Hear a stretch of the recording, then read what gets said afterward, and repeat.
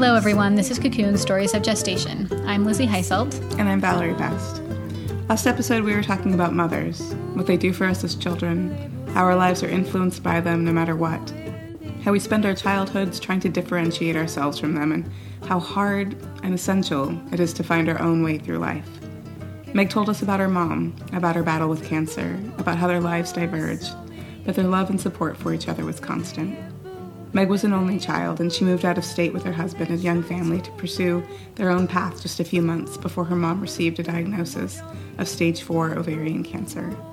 While Meg sometimes wonders if it was okay for her to do that, her mom never did. Maybe one of the greatest lessons that she taught me with that, was that she gave me permission to do that. And I was thinking about that a lot today, especially. And, she would just say, well, if you moved back here, we wouldn't have such a beautiful place to come visit you and come see, and like adventures to go take together and enjoy. And she had never been up here before. We moved up here, and she talked about how beautiful it was and just loved having the excuse to travel anywhere.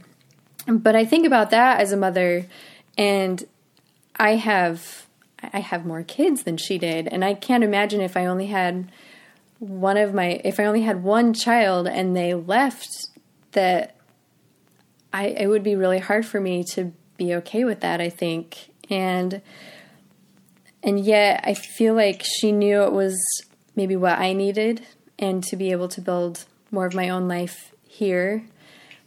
And that's probably the best example of how unselfish she was. And so something I think about as a mother is, am I going to be able to be that unselfish? And are there ways that now I can be trying to channel that kind of love and understanding and optimism that she did? At the end of the first part of Meg's story, her mom had just died. She and her dad were cleaning out the house, preparing for her dad to move as he'd planned to once his wife was gone. As they cleaned and organized, they gathered all of the artificial flowers her mom had around the house and put them in the room her bed had been in. Unintentionally, they created a space to go when they needed a minute, a space to rest, a space to feel closer to her. It was a comfort they didn't know they needed for those days when the grief was still so new and so raw. But Meg couldn't hold that space forever. The next week, she flew back to Seattle from her parents' house in Utah and felt that in addition to the time passing, she couldn't help but keep track of the days since her mom had died. She felt that the physical distance of over 800 miles compounded the space between her and her mom. But Meg's own family needed her. It was the end of summer, school was starting, house renovations needed to be moved up on the priority list, and finally, Meg also took a step to close another chapter in her life. And I was in my early 30s, and, we had these 4 kids, and we'd always talked about 4 kids. That sounds perfect. And we have 2 boys and 2 girls. Like, this is perfect. But there was still part of me that thought, we're still young enough that I don't feel like we should do something permanent. So let's do something semi-permanent. I'll get an IUD and we can see. And it wasn't really thinking that we will have another child, but I just kind of felt like, I just hate to just completely shut that door when we're at this age. I mean, so many things can happen, and I just it was all these like abstract hypotheticals, like if something happened to me, I would hate for him to not be able to have more kids. I don't know. It was just kind of a funny thought process. And so my husband was like, okay, we can do that. And then in December, Christmas is coming. My dad was going to fly up to spend that first Christmas with us at our home. And I started just feeling really, really tired. And then as, Christmas came and went, and I'm like, it's probably just the remodeling, and it's been a crazy year, and I might be a little bit depressed just because it's winter in Seattle and I'm still grieving, and there could be a number of things causing this. And then I started to have another more familiar kind of nausea. It took Meg a couple of weeks to decide that she really should take a pregnancy test. And then, of course, she took another.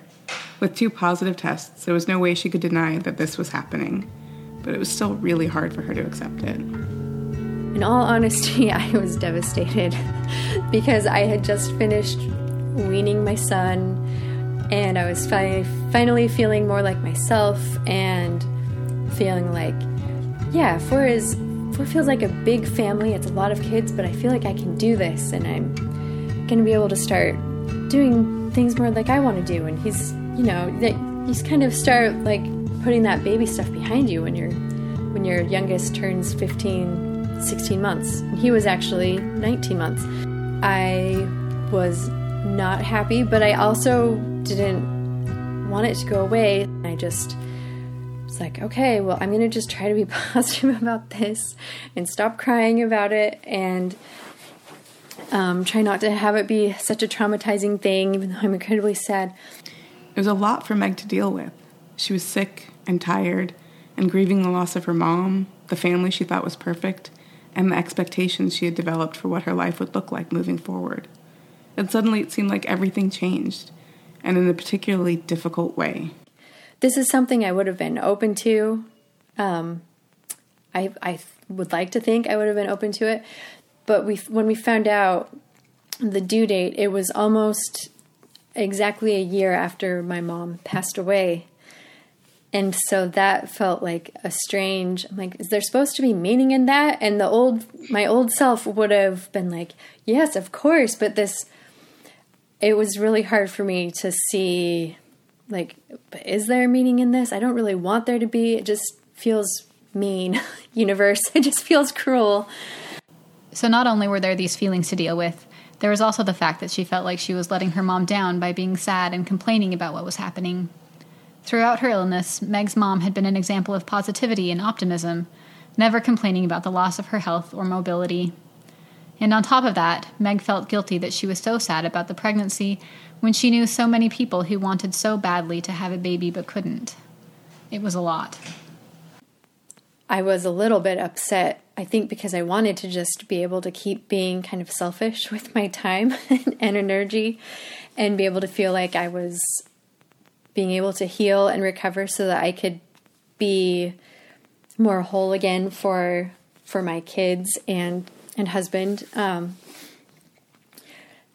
I think that's also coming out of it. But I we've been very open about about the process that, she was a surprise. And I'm always a little hesitant, though. And I feel a little, I'm a little self-conscious of that, too, because I've just been, like I said, I haven't had very difficult pregnancies, and I've never had a hard time getting pregnant. And there's always part of me that feels a little guilty for that, I think. And so I was kind of bearing that guilt a little bit, too, that, here I was, and I'm getting another baby when I wasn't even sure I wanted another baby. And then I'm thinking of all these women I know, and they, there was part of me that was like, well, can't I just trade with my wonderful sister-in-law who wants more? And just feeling like this is going to be so overwhelming for me. And then feeling guilty that I was so cavalier about it and kind of negative and thinking, okay, I do need to be better and be more sensitive because, babies are a blessing no matter what. And I was really fortunate that I, if I ever offended anybody, they never made me feel bad about it. And I'm a little self-conscious too, having 5 kids in a place where 4 kids is a lot of kids. And even among my more religious and church-going friends, we've kind of broken a record. And so I've just been very lucky that I have met people instead of who weren't cynical at all about it, but would just react like, oh, what a wonderful blessing. And this is so great. And you guys are so great. Clearly, there were a lot of emotions to confront and process. But in the midst of all that noise, and all the noise of a house with 4 kids, Meg was able to find some stillness and some clarity. But I remember sitting still one Sunday afternoon, and, quiet moments aren't very often when we have little kids in the house, but I found one of those. I found a quiet moment, and I was just sitting there, and I had the thought come to me. I was thinking about how I am an only child, and I have extended family, and I have that I love, and they're amazing, and I have wonderful in-laws who have taken me in and are amazing. But there's still something about your own parents and like your own people that I think feels more like home. And so I was just kind of thinking about that more and more. And so this one Sunday afternoon when I found that quiet moment, I had the thought come to me that these will be your people. And I was thinking about my kids and had that realization that, my dad might not be around forever. Well, he won't be around forever, but I will have people. I will have my kids. And that was huge. And I thought about that for the next several months, because that did not feel like it could have come from how negative I was being. I did not feel like that was a thought that could have originated with me. It didn't necessarily make things any easier, but it was something. And from there, Meg found some footing. And once they found out the baby was a girl, there was a solid question that needed an answer. What would they name the baby? At first, it seemed like it might be a good opportunity to honor and remember her mom.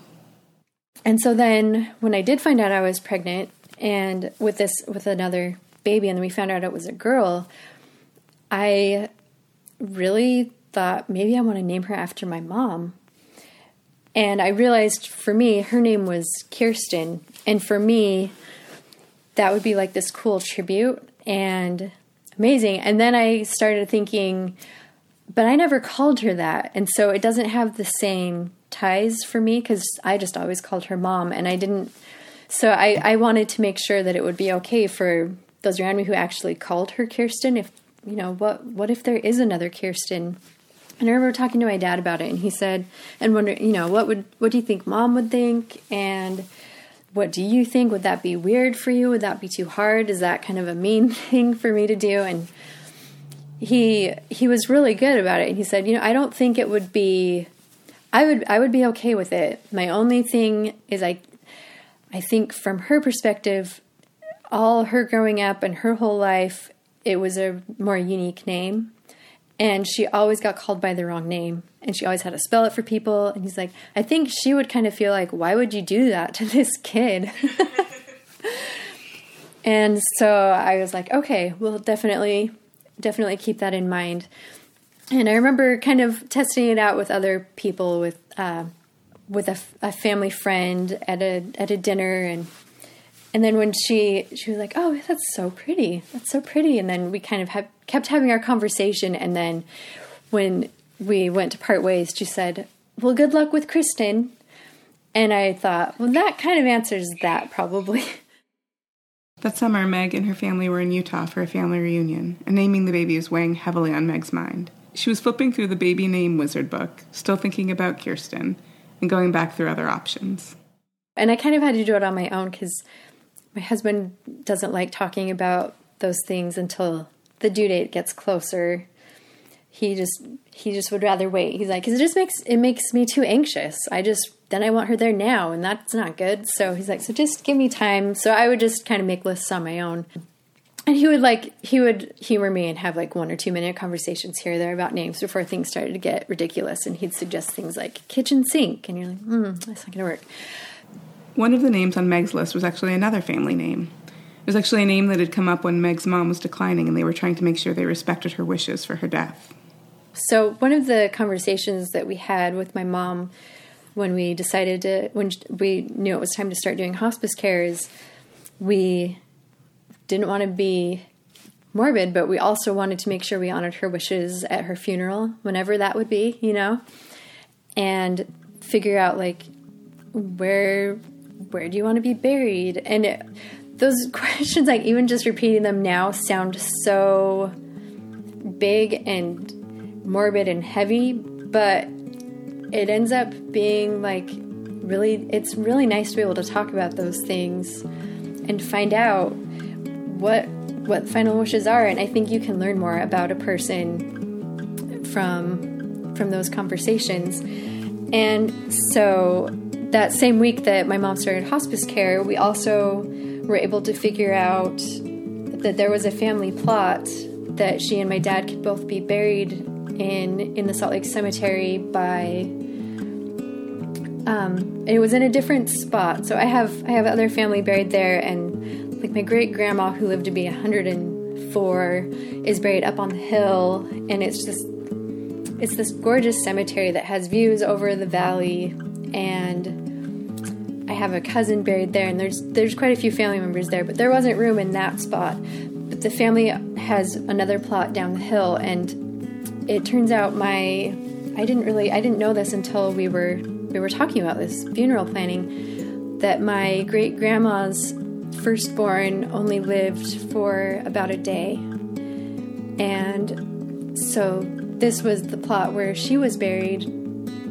And when my mom found out that there was a plot near this aunt that she never had the chance to meet since she was just a baby when she passed away, my mom just teared up because she felt like this baby was buried so far away from her own mother and dad, and so she felt really strongly like that's where she was supposed to be. And that baby's name was Helen. And so going to the cemetery, I talk about not being a person, or I talked about like I'm not. I have in the past. Well, I am always looking for connections, and I'm always looking kind of for signs in a way. And I've kind of outgrown a little bit of that, the unhealthy part of that, I think, as I've gotten older. But we get to the cemetery, and it was emotional because it was the first time we went back, and so just being there, and we were having a hard time finding it. It didn't have a marker yet, and we had to look for a certain tree. And I'm just thinking, I think this baby's name is supposed to be Helen. I wonder what my husband will think. And we went, and we were able to find baby Helen's grave and see where my mom's plot was and see the view of the trees. And it was a pretty beautiful day. And when we got back into the car, my husband turned to me and he said, "I think this baby's name is supposed to be Helen." Helen was not only the name of an aunt who had died as a baby and whom Meg's mom wanted to be buried by. It was also Meg's great-grandmother's name, the grandma whose house everyone gathered at for Sunday dinners while Meg's mom was growing up. Meg inherited her button box with her name on it, but still hadn't thought much about using it as her own child's name until then.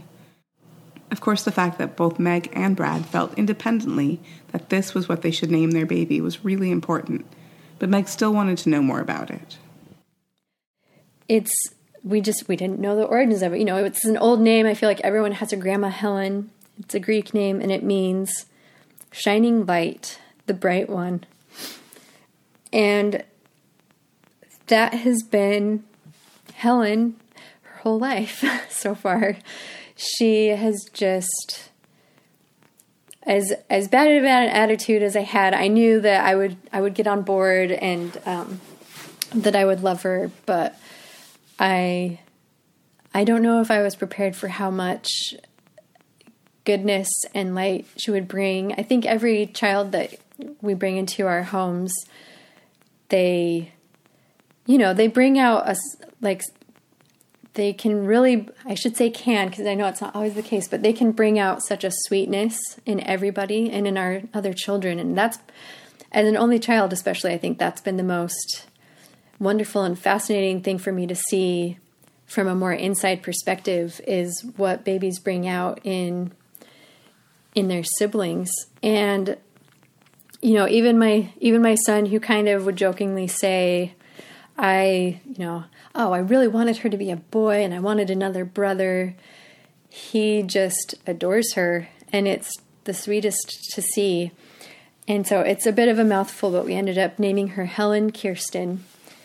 And she was born a year and 4 days after my mom passed away. It's been wonderful to have all of those doubts erased about whether or not she belongs in our family, because she just does. And one of probably the most recent sweet experiences was getting, like I said, my husband is always really good about looking ahead and making things happen. He's incredible that way. And so when I found out I was pregnant, we had to put off a trip we'd been planning for when Soren was old enough to go to Scandinavia. And I was especially excited to go. I wanted to spend at least a day or two in Denmark, where my ancestors are from, at least in like the same country. We didn't go to their village or anything. And he was really excited to go to Norway, and he was like, and we'll just take the baby with us. So they did take baby Helen with them to Norway and Denmark. And while having her with them made for a great icebreaker while traveling, it also put Meg a little more at ease about leaving her other children, because at least she had someone to mother. And of course her own mom was never far from her thoughts either. Yeah, so we'd be walking down these cobblestone streets with these gorgeous white homes, and they all had lace curtains in the windows and flowers, and sometimes fake flowers because it's super far north and they want to have flowers all year round. And it was so familiar to me and so much like home, because it was what my home looked like growing up. And so to be able to see that was really, really wonderful. And I felt incredibly close to my mom when we were there. And we ended up making our trip at the end of August. So I found myself spending the anniversary of the day she passed away in a chapel in Copenhagen, listening to sermons in Danish, and just holding my nearly 1-year-old daughter on my lap, and just thinking, like, what an incredible, crazy, unexpected journey life can be. In some ways, it seemed that having a baby, even though she was unexpected and her timing was a little too close for comfort, was an important, if surprising, part of helping Meg cope with her grief. Having a baby that just, they need so much, but it's kind of simpler needs, I guess. And just having someone that would cry in the night, but then she would stop as soon as I was holding her. She just wanted to be close to us, and she would have slept. She just wanted to sleep on me all the time. And so I think that maybe I haven't really thought about it, but maybe having that has helped me to kind of just at least pass time and move forward, and having her need me so specifically it's been hard at times, but it has also, I think it's a little harder to feel hopeless or desperate or like just falling into your own sad abyss when there is someone so sweet and innocent who's totally relying on you. Yeah, it really has, it's taken me a while to come around to thinking that it worked out for the best, but I do feel like it has worked out for the best. And I'm definitely more scattered and not as organized as I would have otherwise been, but I think I will catch up and get those things figured out. And if the trade-off is having a sweet baby girl that my Soren calls Helly and just adores, then it's worth it. We talked in our last episode about how our relationships with our moms are complicated and tangled, about how there is often a back and forth, about how even when our moms are gone, they are shadows along our path. Meg's path diverged from her mom's pretty dramatically when she was in college. While her mom was single for many years after graduating and went on to serve a mission for her church in France and Belgium and got a master's degree before getting married and having a baby. Meg was 8 months pregnant with her first child when she was walking across the stage at her graduation. Meg said that she felt that she was kind of thrust into motherhood when she had been prepared to follow her mom's path. At times, she had mourned the loss of that fuller life she envisioned her mom having in her 20s. And she does have some regrets. But she also recognizes that life is always changing and expanding. She thinks a lot about what our kids will see in her, what kind of example of motherhood and womanhood and personhood she is setting. She hopes they see how much she adores them and will do anything for them, but also that there is more to her life than motherhood. She's both a mother and a person with her own projects and goals. She wants them to see her try new things and make things happen. She says, "It's kind of a funny place to be midlife. I think about how different my life will be in 5 years. My oldest will be graduating high school. My youngest will be finishing kindergarten. It's forever away and a blink of an eye at the same time. I feel very lucky right now. And luck feels like the right word because I'm starting to understand just how many things are out of my control. And at the same time, I see how much I can do and control. And I'm so actively trying to edit my life, focus on what I truly want to do and do it. Mostly right now, this means enjoying those last precious years with my own little ones. It goes by really fast." Thanks, Meg, for sharing your story and your family with us. Thanks to Ben Howell and Ellen Barnhart for the music, to producer emeritus Ryan Barnhart, who got the stone rolling, and of course to Micah Heiselt, whose Google Arts and Culture selfie match was Michelangelo's David. Thanks to all of you for listening, and please feel free to talk back on Facebook, Instagram, Apple Podcasts, or our website, cocoonstories.com.